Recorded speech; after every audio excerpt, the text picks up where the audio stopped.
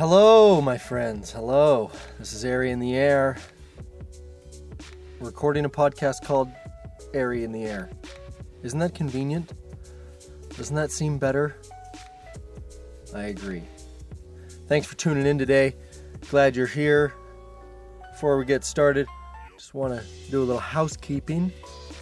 First of all, I want to tell you about this video series that has been launched recently that I've been creating with one of my great sponsors, Keen. It's called the Airy in the Air series, who would have thought, and it's an adventure travel web series. And the first episode is from China. Those of you who have been tuning in for a while remember my travels through China for an international slackline competition where we set the world record for longest water line ever rigged. And we then went to a paragliding site called Linzhou in rural China, where we did a paragliding competition and had a really great time. Ate some awesome chicken soup. And the video is now live on YouTube or Keen's Facebook, those kind of things. You could just Google Keen, Airy in the Air, China. That would do it. But yeah, it's a really great video. I worked really hard on it. I was the writer, director, editor, sound guy, color corrector, motion graphics I didn't do. So I'm it's kind of my baby, and I think it's the greatest thing that I've ever created. It's the highest quality film that I've ever made, and I'm really proud of it. So I'd love for you to check it out. Check it out on Keen's YouTube page. And we have greenlit the rest of season 1 of the Airy in the Air series. So next month we are going to Italy. We're going to the Dolomites. We're going to set up an awesome high line. We're going to do some mountain biking. We're going to eat pasta. We're also going to go to Lake Garda. Beautiful, beautiful place. And we're going to train acrobatics paragliding over the lake. We're going to eat some delicious food. We're going to meet some awesome Italians. We're going to see the culture. We're going to see the food. And we're actually going to change the format of the video a little bit. I'm going to be, instead of going on an experience and then coming back and narrating it to you, I'm going to go and I'm going to guide you through the country. I'm going to guide you through the cuisine. I'm going to introduce you to the locals and talk to you on camera about the things that we're experiencing and what it's like. So things are getting better and better all the time, so we hope that you'll tune in for that. Also, just want to tell you that earlier this week we did create the longest high line in Oregon and maybe even on the West Coast. I'm not super sure, but it was 370 meters, which is 1,215 feet. It was very beautiful, incredible, and the lessons I learned by walking across it, I will share with you in the next podcast episode, so hope you'll stay tuned for that. So let's get started today. Make your own mark. When I say make your own mark, I don't mean leave your impact in the world, but I guess in a way you could interpret it as that. This is a subject that I've kind of touched on briefly in the episode on judgment. This is something that I've kind of touched on in the episode, The Pinnacle of Relationships, but I really want to dive into it deep here. I think it's really important. It's the most empowering, most liberating thing that you can do as an adult. It is something that will wash away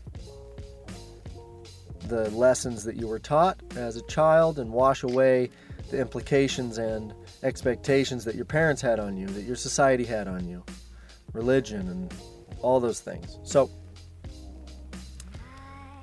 I think there's something that I've noticed that I'm not sure that you have. And in short, it is that society over time tries to break down the concepts of good and evil, the concepts of right and wrong.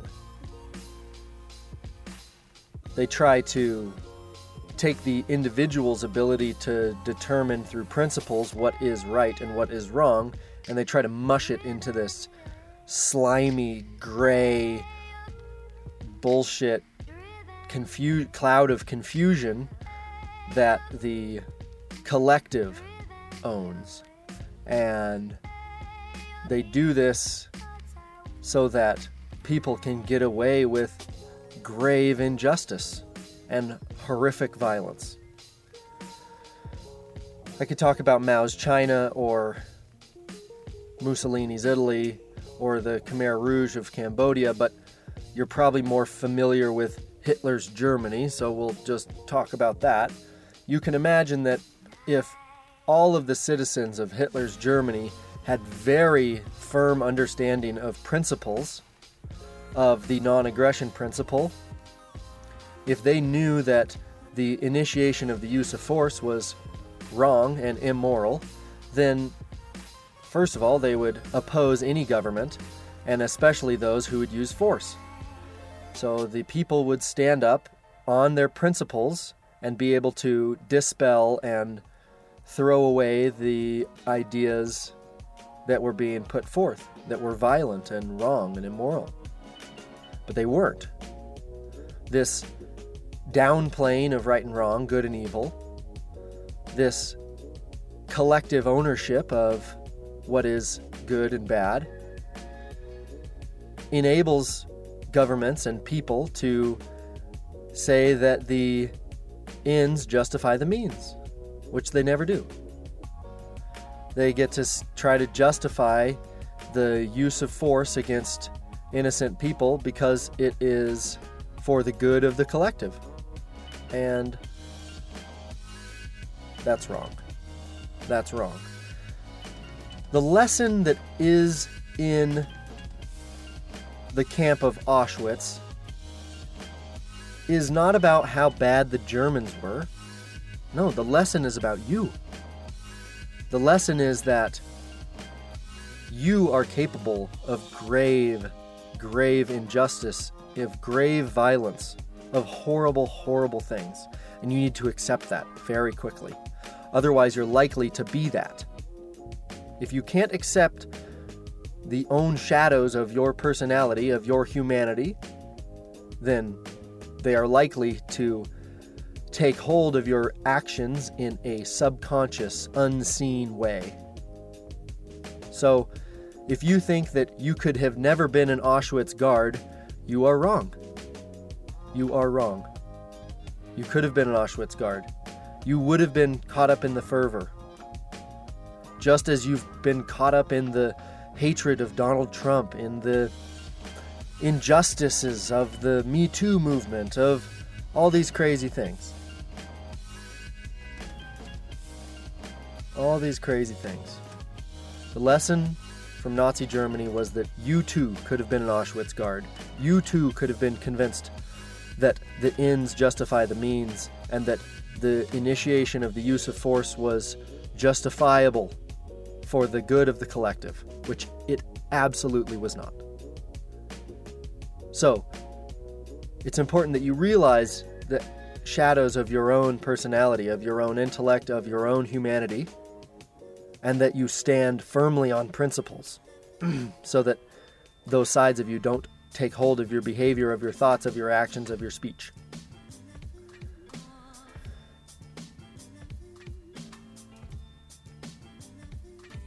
So, where do we get these ideas? Where do we get the ideas of what is right and wrong to begin with? Well, our parents tell them to us. Our teachers tell them to us. Our priests, our governments. Now we even are being indoctrinated with right and wrong from brands and celebrities, which is fucking insane to me. It's crazy.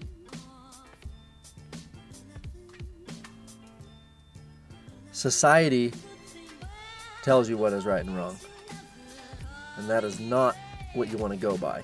Because if you're okay listening to what is right and wrong based on society, then you are the next Auschwitz guard. You are the next Auschwitz guard. If society can tell you how to be, you are not standing on principles. You are not judging the arguments that they are putting forth by your own intellect and your own principles and understanding of right and wrong. So it's really important that you develop a firm sense of good and evil, of right and wrong, of principles that can guide your behavior so that you can't be led astray to kill a bunch of Jews for the good of the collective, right? That's a gnarly extreme, but it's also, like, if you look at modern day, can you be convinced that healthcare is a human right so that Bernie Sanders, seemingly nice, can use the force of the American government to extract and extort money from the taxpayers to pay for people's shit? Were you? You probably were. I wasn't. At some point in my life, I was. I've gone through a long intellectual evolution that started with... how did it start? It started with liberalism, really. And then it went to deep, dark cynicism that still I haven't completely dispelled. That cynicism is the idea that for things to drastically change for the better, for people to regain their liberties, there will be massive amounts of bloodshed and tyranny, which is scary and sad. I don't want that. I don't wish that. I don't want there to be massive amounts of an increase in suffering for us to go back to having our liberties as individuals. But that's something that's kind of stuck with me. But once I learned about philosophy, once I learned about principles, then I felt liberated, and I hope you will too. This is setting your own mark. Knowing for yourself what is right and wrong. Not depending on other people, not depending on your teachers or your priests or your government or your society to tell you what is right or wrong. So that you can be a parent, so that you can guide your children, so that you can guide your friends who are parents when they smack their child on the ass and you say, hey, look, that's not right. You can't hit your kid. You can't hit your kid. You have a clear enough sense of what is right and wrong so that you're not hung up in the taboo of guiding another parent, so that you'll actually step in on behalf of the child and have compassion for the parent and say, hey, you've been misled as to what is right and wrong, and I want to help clear that up for you. You can't hit your child. You can't hit me. You can't hit your wife. You can't hit your husband. You cannot hit your child. It is the non-aggression principle. It is like the basis of being a decent person. So, I think that one of the most important things about becoming an adult is judging your parents. And this is something we talked about in On Judgment. And when I say judging your parents, I mean, were they right in their teachings? When they gave you a sense of what was right and what was wrong, where did that come from? How did they distill that? Where did they get it? Certainly it was partly from their parents, partly from their teachers, partly from their religions, partly from their society, partly from their authorities and their government. So we sympathize with them and we try to understand where they came up with that stuff, and then we can judge it clearly to determine, okay, my parents were right about this, wrong about that. There is baby there, and there is bathwater there, certainly. That your parents loved you and cared for you in certain ways, and that's baby, but they spanked you, and that was bathwater. And we want to throw the bathwater out, but we want to keep the baby and make it clean. So, judging your teachers, judging your priests, judging your authority and your government and your society on what they think is right and wrong, so that you can make a clear distillation of what it is that you know to be right and wrong, and what you think to be right and wrong. So, how do we know this? How do we go about doing that? You know, we just have what we were given, and then we turn the system of judgment that we were given onto itself. It doesn't really allow us to have any more clarity It can lead us to having contempt. It can lead us to having anger and frustration. But how do we increase our ability to see what is right and wrong so that we can actually look back at the things that we were given with some kind of insight? And I'll tell you, it's this thing that people used to do. It's called reading. And it's where you look at just pieces of paper that are bound. I know, it sounds really boring. Sometimes it is. But when you read, you go back and you can start to understand the history of humanity, the history of consciousness. And there is baby and there is bathwater in all of it. And you have to take your mind and turn it into a baby filter and a bathwater sorter. For thousands and thousands and thousands of years, people have been talking about, thinking about, writing about what is right and what is wrong. Religion is one of the oldest forms of moral advice. What is right and what is wrong, how you should behave. We've also had philosophers for thousands of years. We've also had writers, novelists, using metaphors and similes and examples and situations that we can help extract and refine our ideas of what is right and wrong. We've also had just general thinkers. Now we even have scientists talking about what is best practice, what is reality. Let me just talk about religions for a second here. There's a lot of them. There's a lot of them, and there's a lot of them that have been around for a really long time. And everyone knows that religions have done horrible atrocities. The Christian Crusades, thousands and thousands, millions of people have been killed in the name of religion, right? But there's baby and there's bathwater in all of that. The question is, can you sort through it to determine what was good and what was wrong? Because Jesus had some really, really great things to say about how to be. And in the last couple hundred years, we've had an influx of science and an influx of atheism, which has dispelled religion. And even myself, when I found out and when I came to terms with the idea that I had been misled, I had been told that certain things were the way, and then I came to find out that was just a particular brand of bullshit, I was contemptuous. I had contempt for my parents and for the church. And so I threw out everything.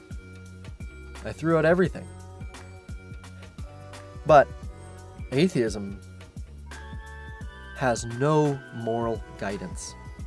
It has no moral guidance. Neither does science. Science is what is. It is not what ought to be. We have taken down humanity's most powerful moral guidance, which is religion, and we have replaced it with nothing. What is filling that vacuum is killing us. What's filling the vacuum is government and violence. What is filling the vacuum is a gray cloud of collective mush, collective confusion as to what is right and what is wrong. Because we used to know pretty well that you probably shouldn't have a bunch of promiscuous sex in your teenage years so that you're more apt to pair bond. You probably shouldn't cheat on your wife for all kinds of reasons. You probably want to get pregnant with a person who will take care of your child and take care of you. And if you get pregnant outside of that, then there's a lot of shame in that. There's all kinds of lessons that we could probably go back and learn again. We don't have to be pious, sore need, prayer hungry people to do that. No, we don't. We can filter the baby. We can filter the bathwater. There are beautiful, beautiful lessons in religion that we throw out wholly. And we have to go back and learn about what was right and what was wrong. We do that with our parents. We do that with religion. We do that with philosophy. We get a framework for understanding what is right and what is wrong so that we can take any situation, any argument, any lesson, any situation, did I say that twice? And push it through this framework of philosophy so that we can determine what is true, what is real, and what is good.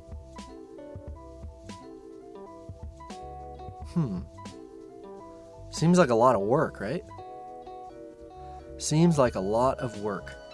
Do I really have to learn about all the world's religions? Do I really have to start reading philosophy?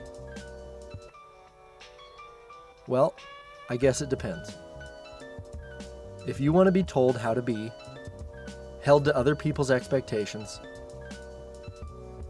then no. You don't have to do anything. You can keep watching TV. You can keep being told how to be by celebrities and brands and governments. Or you can start learning about your dark side through the history of the world, the atrocities. You can start learning about principles through philosophy. You can start experimenting and filtering the lessons of religion for thousands of years as they have guided people's behavior, throwing out the bad and keeping the good. And you can make your own mark as to what is right and what is wrong and how you want to be. This is making your own mark. You are setting for yourself a guide to how you should behave. That's really nice. You get to be an adult. You get to be in control of your own life. Oh, the whims of the world. You get jerked around constantly. You're a child, you get jerked around by your parents. Then you're in school, you get jerked around by your teachers. Then you get jerked around by your peers. Then you get jerked around by your priest. Then you get jerked around by your government. Why would you want that? Set your own fucking mark. Know what is right and what is wrong. If you don't, you'll hit your kids. If you don't, when things are hard, you'll blow up. I don't want that. I don't want to blow up. I'm the middle of 3 boys. I have seen in myself dark and disgusting behavior. I have been beat up and I have beat up.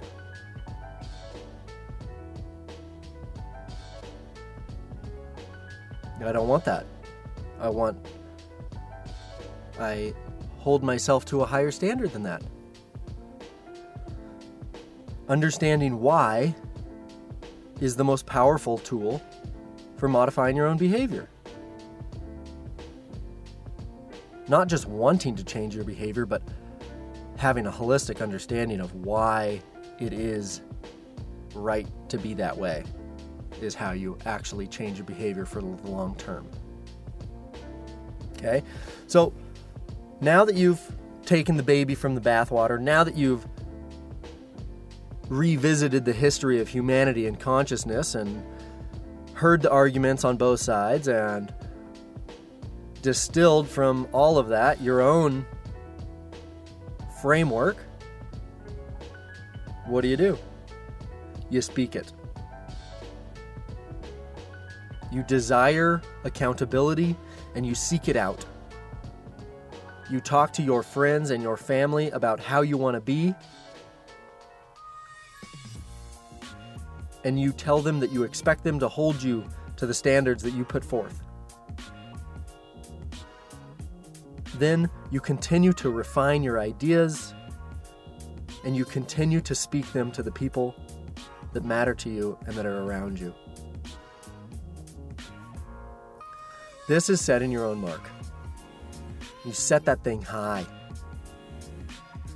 You set it high. It's going to hurt when you don't hit your mark. It's going to hurt when you don't hit your mark. But it hurts much less than having people jerk you around with their expectations of your behavior. It's much more fulfilling to be led by your own expectations of your own behavior than someone else's. It's also much better if you understand wholly why you have the expectations of your behavior that you have. Make your own mark, and then find people who will hold you to it. And I said this in The Pinnacle of Relationships. It is the idea that when you're off your mark, the people who are close to you and know your mark have a very powerful tool for helping you, because they don't need to say, hey, I don't like that you're doing this, blah, blah, blah, blah, blah. They don't have to chastise you. They don't have to demean you. All they have to say is, hey, remember when you told me what your mark was? You're off your mark. You're off your mark. You don't have to be chastised. You've made it very clear as to what you expect of yourself, and those people can tell you you're off of the mark that you set for yourself. You're not being held to some government standard. You're not being held to some social taboo. You're held to the standard that you set for yourself. You are held to your own mark. And that is a much better way to guide yourself, to be guided and to guide people. So I encourage you, read and learn the atrocities of humanity so that you don't repeat them in your own family, in your own relationships. Learn to distill the baby from the bathwater so that you can get what is beautiful out of things that are even shrouded in ugly.